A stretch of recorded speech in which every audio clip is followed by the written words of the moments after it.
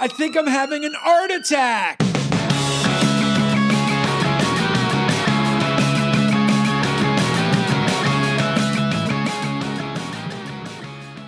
How are you, everybody? And welcome to another episode of Art Attack with your host, Lizzie Daston, art historian, degrees up the wazoo, about to get her PhD. I'm about to get my LMNOP. My name is Justin Bua. I'm an artist extraordinaire with very little degrees. I have a degree in street science. No, I have a BFA. But who cares? Really, it's not about me. This is about Lizzie. No, because it's really your topic today. It is. Your topic today is Dada. I'm very excited. Who's Your Dada is going to be the title of this episode, which makes me laugh every time I say it.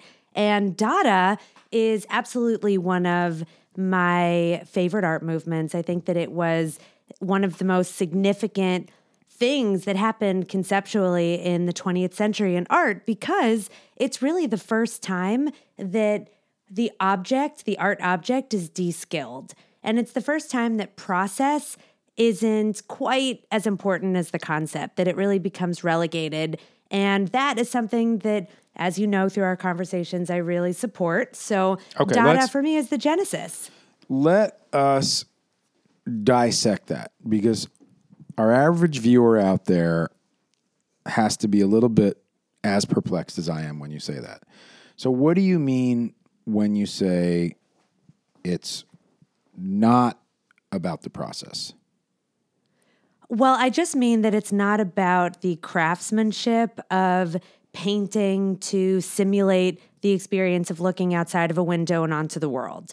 And so process is important, but the process isn't about the skill of the artist's hands. It's really about the creativity of his or her mind.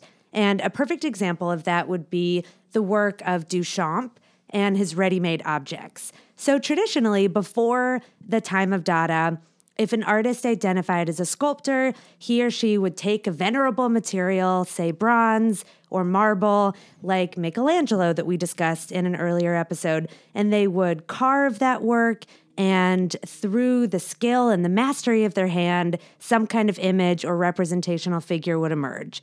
And so it really required a tremendous amount of both acuity but also technical prowess. And now Duchamp, he thought, well, and I have to give a context. Dada was conceptualized right after World War I. And so at this point, the world is undergoing really deep systemic ideological chaos, and art, as a result, changes. So Duchamp, he was among the first people to really identify this change and recognize these shifts in his work. And so instead of sculpting in the traditional way that we're used to seeing, he took an object that was ready-made. So by an industrial hand, it was a functional object, and all he did was reorient it, sign it, and then stick it in a gallery. And the famous example is Fountain, where he took a ready-made urinal and he took away the plumbing, so it's just the porcelain object that he did not make. All he did was flip it on its side, stick it in a gallery, sign it R. Mutt, date it, and then call it art. And a lot of people thought, well, are you making fun of me? Are you satirizing the art world? Are you saying that art is dead? But I think that he was just exposing and anticipating the limitless possibilities for what art can be. Yeah. So I have so many questions about Dada. I know it came during World War I, and I know it also is, and I guess therefore it's a minimalist art movement, right? What do you mean by minimalist? Because that doesn't happen I until always feel World War II. like Dada, I feel is the musical equivalent of Dadaism, for example, Philip Glass. These repetitive kind of the same the same this kind of looping sameness. There's a ready-made, you're saying there's a ready-made component to it, but is it also a minimalistic looping Am I way off? No, by no, this? no. No, Okay. you're not at all. I think that Because I know about art history too. Yeah, you know you what I'm do. saying? Yeah, buddy. But I'm really Dada has always confused me. Like where it sits. I know it came around 1910-ish, right? Right after that, right? Am I wrong? No. It's the early 20th century. World War I is 1914 to 1918. So it's I do in the know wake that. of World War I. Okay. And Fountain was dated to 1917, I believe. And when you say minimalism, that is just a little bit tricky because that movement doesn't happen until the 1960s. And so it is, I think, minimal in its presentation and minimal in its execution, but I wouldn't say it's a minimalist movement just because there's some semantics that are a little confusing. But I do think that minimalism was inspired by Dada because something that those two forces share is the elimination of the artist's hand. Gotcha. You're never going to see a fingerprint of Duchamp. You're not going to feel his intensity. The work is not imprinted with his emotions or his psychology. Everything is just completely removed. So then if we look at his painting application of that, is Nude Descending the Staircase a Dada painting? I think so, yeah. I think it's almost proto-Dada because it's not completely a synthesized Dada idea, but Nude Descending a Staircase is such a great reference and one of the most significant paintings to ever be exhibited in the United States, and it was famously first shown at the Armory Show in New York.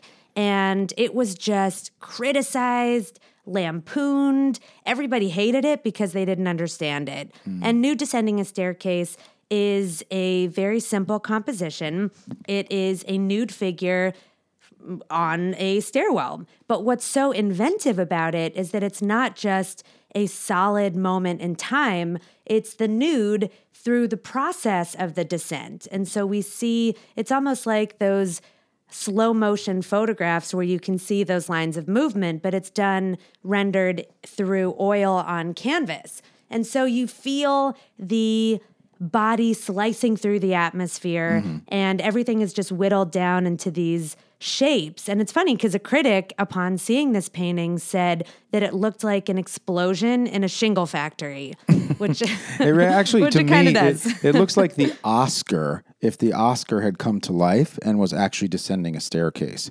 But I don't, because it feels like this golden metallic figure that's actually in movement. And he does capture movement quite well. And it does look animated, as if he was doing an animated walk. But the thing about this also is it harkens to a little bit of cubism. It feels cubistic in a way. And cubism, of course, is the idea that's based on the theory of relativity, that everything is relative and that you're able to look at someone from multiple perspectives, multiple vantage points. So that when Picasso, who was, I feel, one of the fathers, if not the father of cubism, he would have one figure or one object, and you would be able to see it from multiple dimensions. You know, Braque as well. I love Braque. I grew up with a lot of Braque.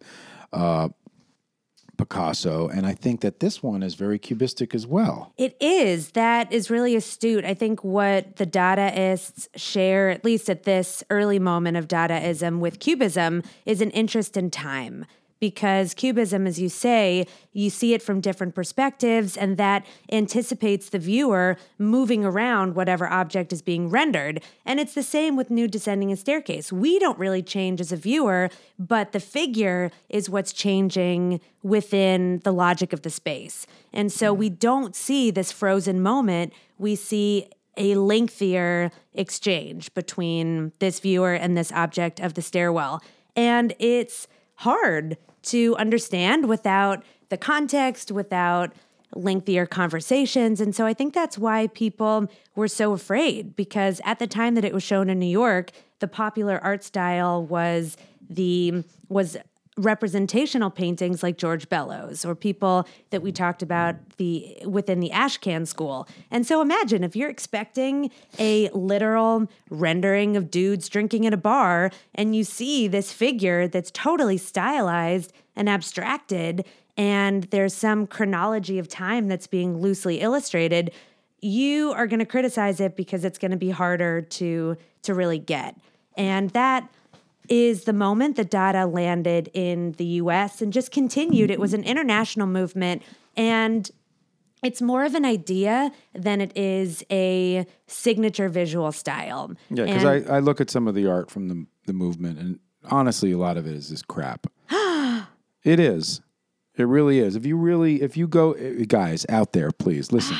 Lizzie is waxing poetically about all the nuances and the beauty of Dada and the intellectual aspects of it. And it is every movement has its place in time. But if you do look at the actual work, it's definitely not done by skilled craftsmen. They're done by artists of the time who thought that they were doing stuff, the stuff that dreams are made of, as Shakespeare would say. But these were not dreams, guys. These were really these are nightmares. They're not nightmares either. I understand. Look, when you're creating a new art movement, you're trying to do stuff. You're trying to do something different, something outside of the box, and I understand that. I mean, you see it. You see it in theater, you see it in dance, you see it, and it's just what do we relate to? And I understand you're talking about, look, this was a time of like Sloan and Bellows and these great, powerful painters. They were making big moves, and so they were saying, okay, well, what's the departure to this? What is the, and can you? When I Googled Dada just now, by the way, as I'm using Google, and everybody should too, like when they're listening to this podcast, you have to have some visual references. Otherwise, you're just like, what is Lizzie talking about? She's so smart. She's so articulate. What an able, articulate dialectician. But who cares? You need to, that's great, but what are we talking about? So as you're listening to this, open up Google Images, look at Dada so that you could side with me and be like, damn, Boo is right. Like Lizzie's on some crazy pills right now. She's talking about this like it's the greatest thing in the world. There's a Mona Lisa by Leonardo da Vinci, and there's a famous Dada painting where they draw a mustache on her.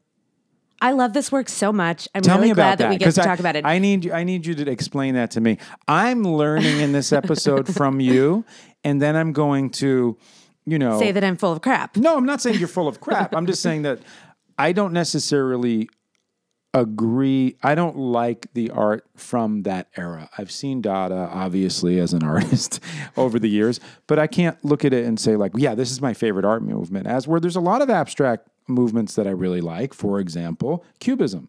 I feel like that's a really, that's a great movement. And there's a lot of works that came out of that.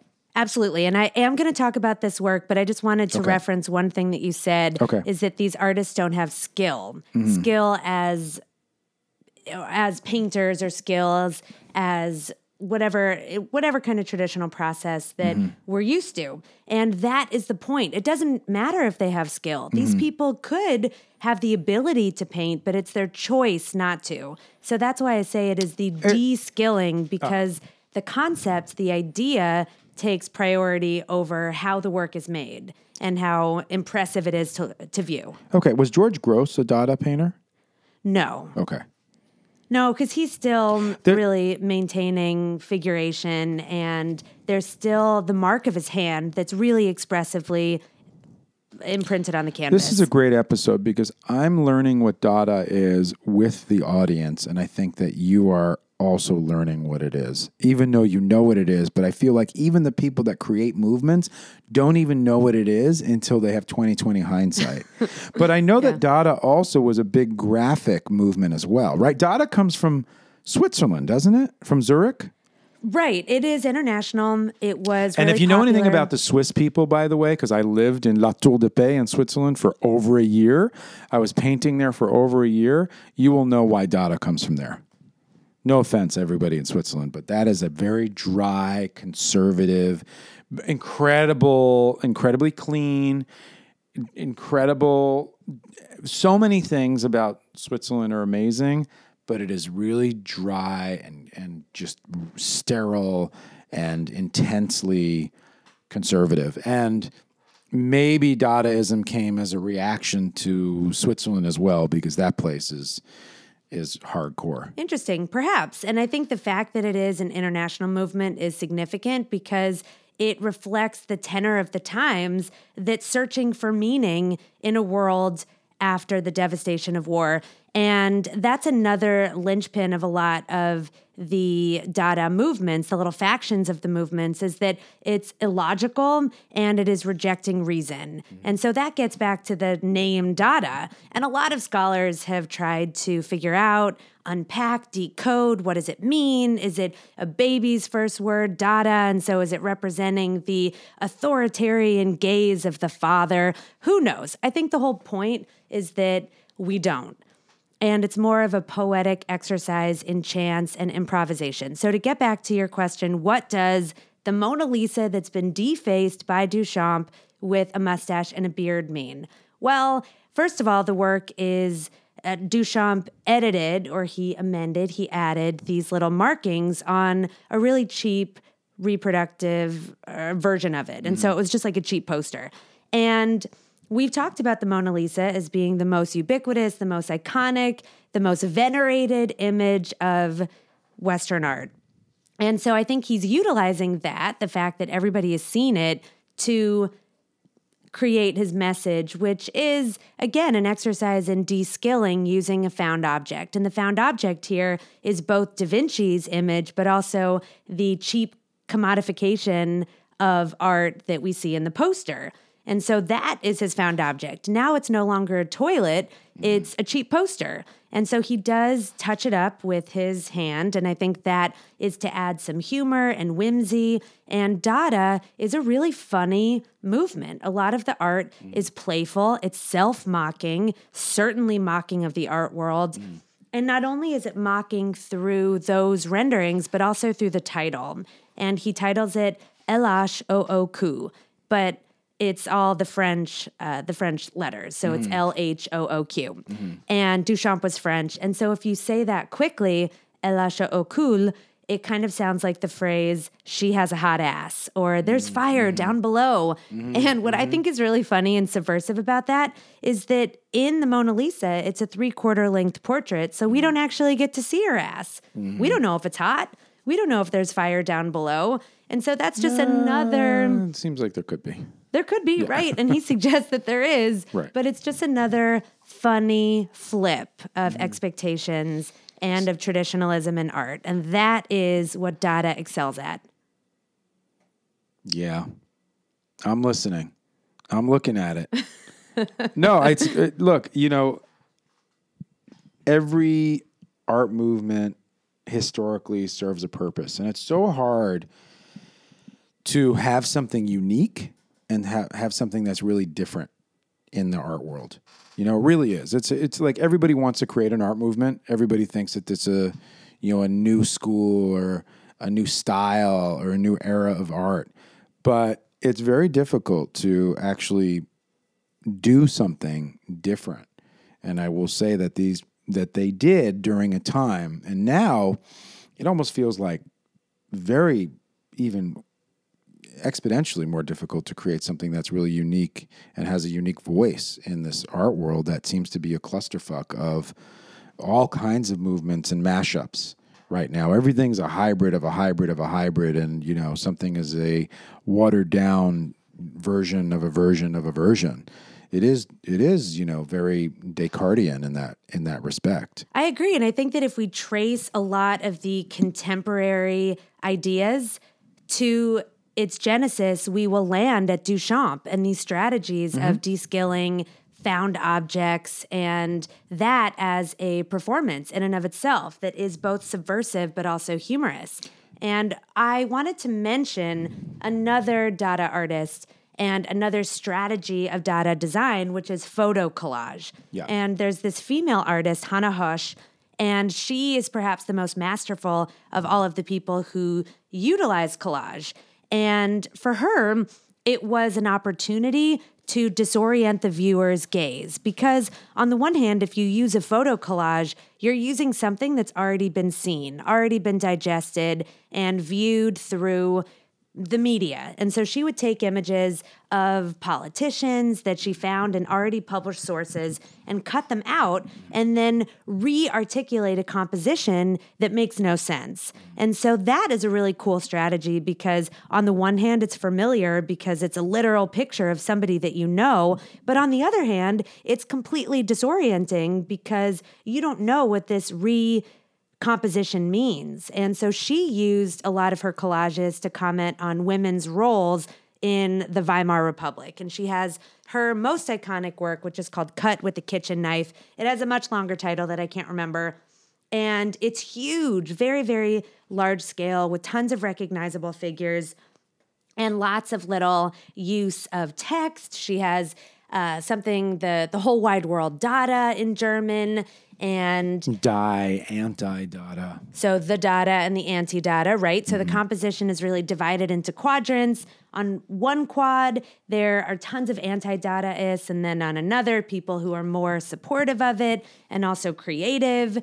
And it's a really complicated image. And her work and the work of her contemporaries who also use photo collage, like John Hartfield, they were so subversive and powerful that years later, when we're emerging into the pre-World War II era, so from World War I to World War II, Nazis thought that this stuff was so dangerous that they tried to enter into Hannah Hösch's house and tried to steal or take all of the works. And she knew when she could hear the knocks or maybe saw the SS officers arrive that the work should be preserved and that the work was powerful and important. So she buried a lot of the photo collages in her garden and also hid them in her fireplace. And so that's the only reason why so many of these are extant.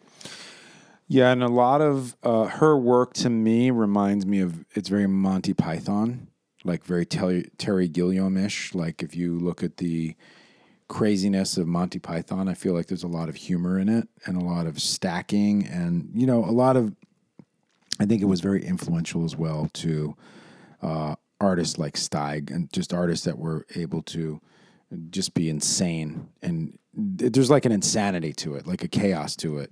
And an interesting combination, like you said, of typography with images and photographs. And so I think that it feels very New Yorker, circa 1960s, and also very Monty Python. I feel like I think it would be fair to say that Terry Gilliam was probably a fan of hers as well. The Terry Gilliam, the director who directed Brazil and you don't know. I don't. Seven Monkeys and, A Million Time Bandits. He was a director of so many great Fear and Loathing in Las Vegas. That was one of his more recent ones with Johnny Depp.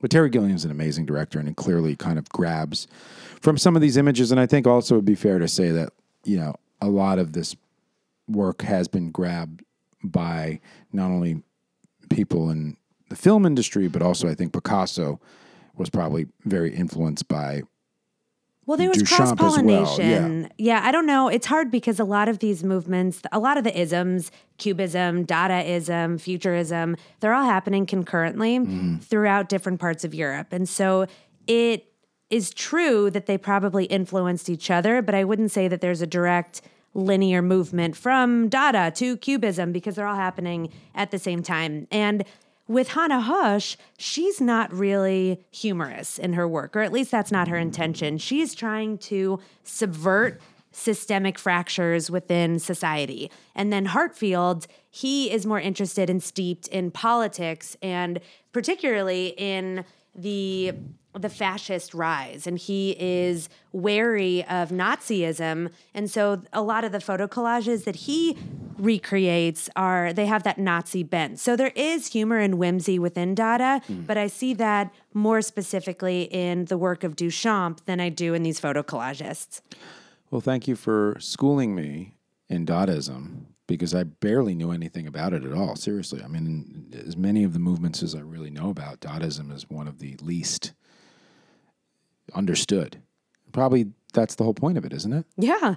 Success. It is. It's totally illogical and irreverent And so I think it is hard to fully get a grasp on what the artists are trying to say. Also, since there's such a diversity and a range within the work itself, then that also provides a challenge. But I see that as more accurately an opportunity.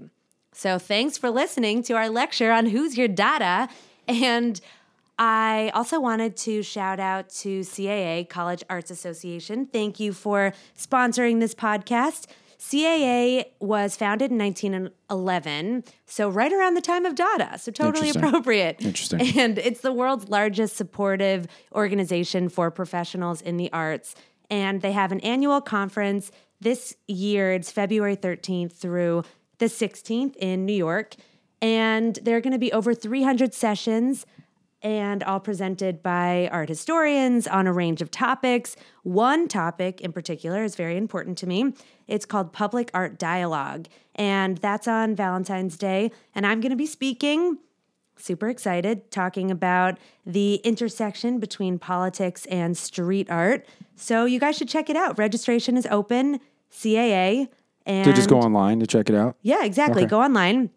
It is, I believe, collegeart.org.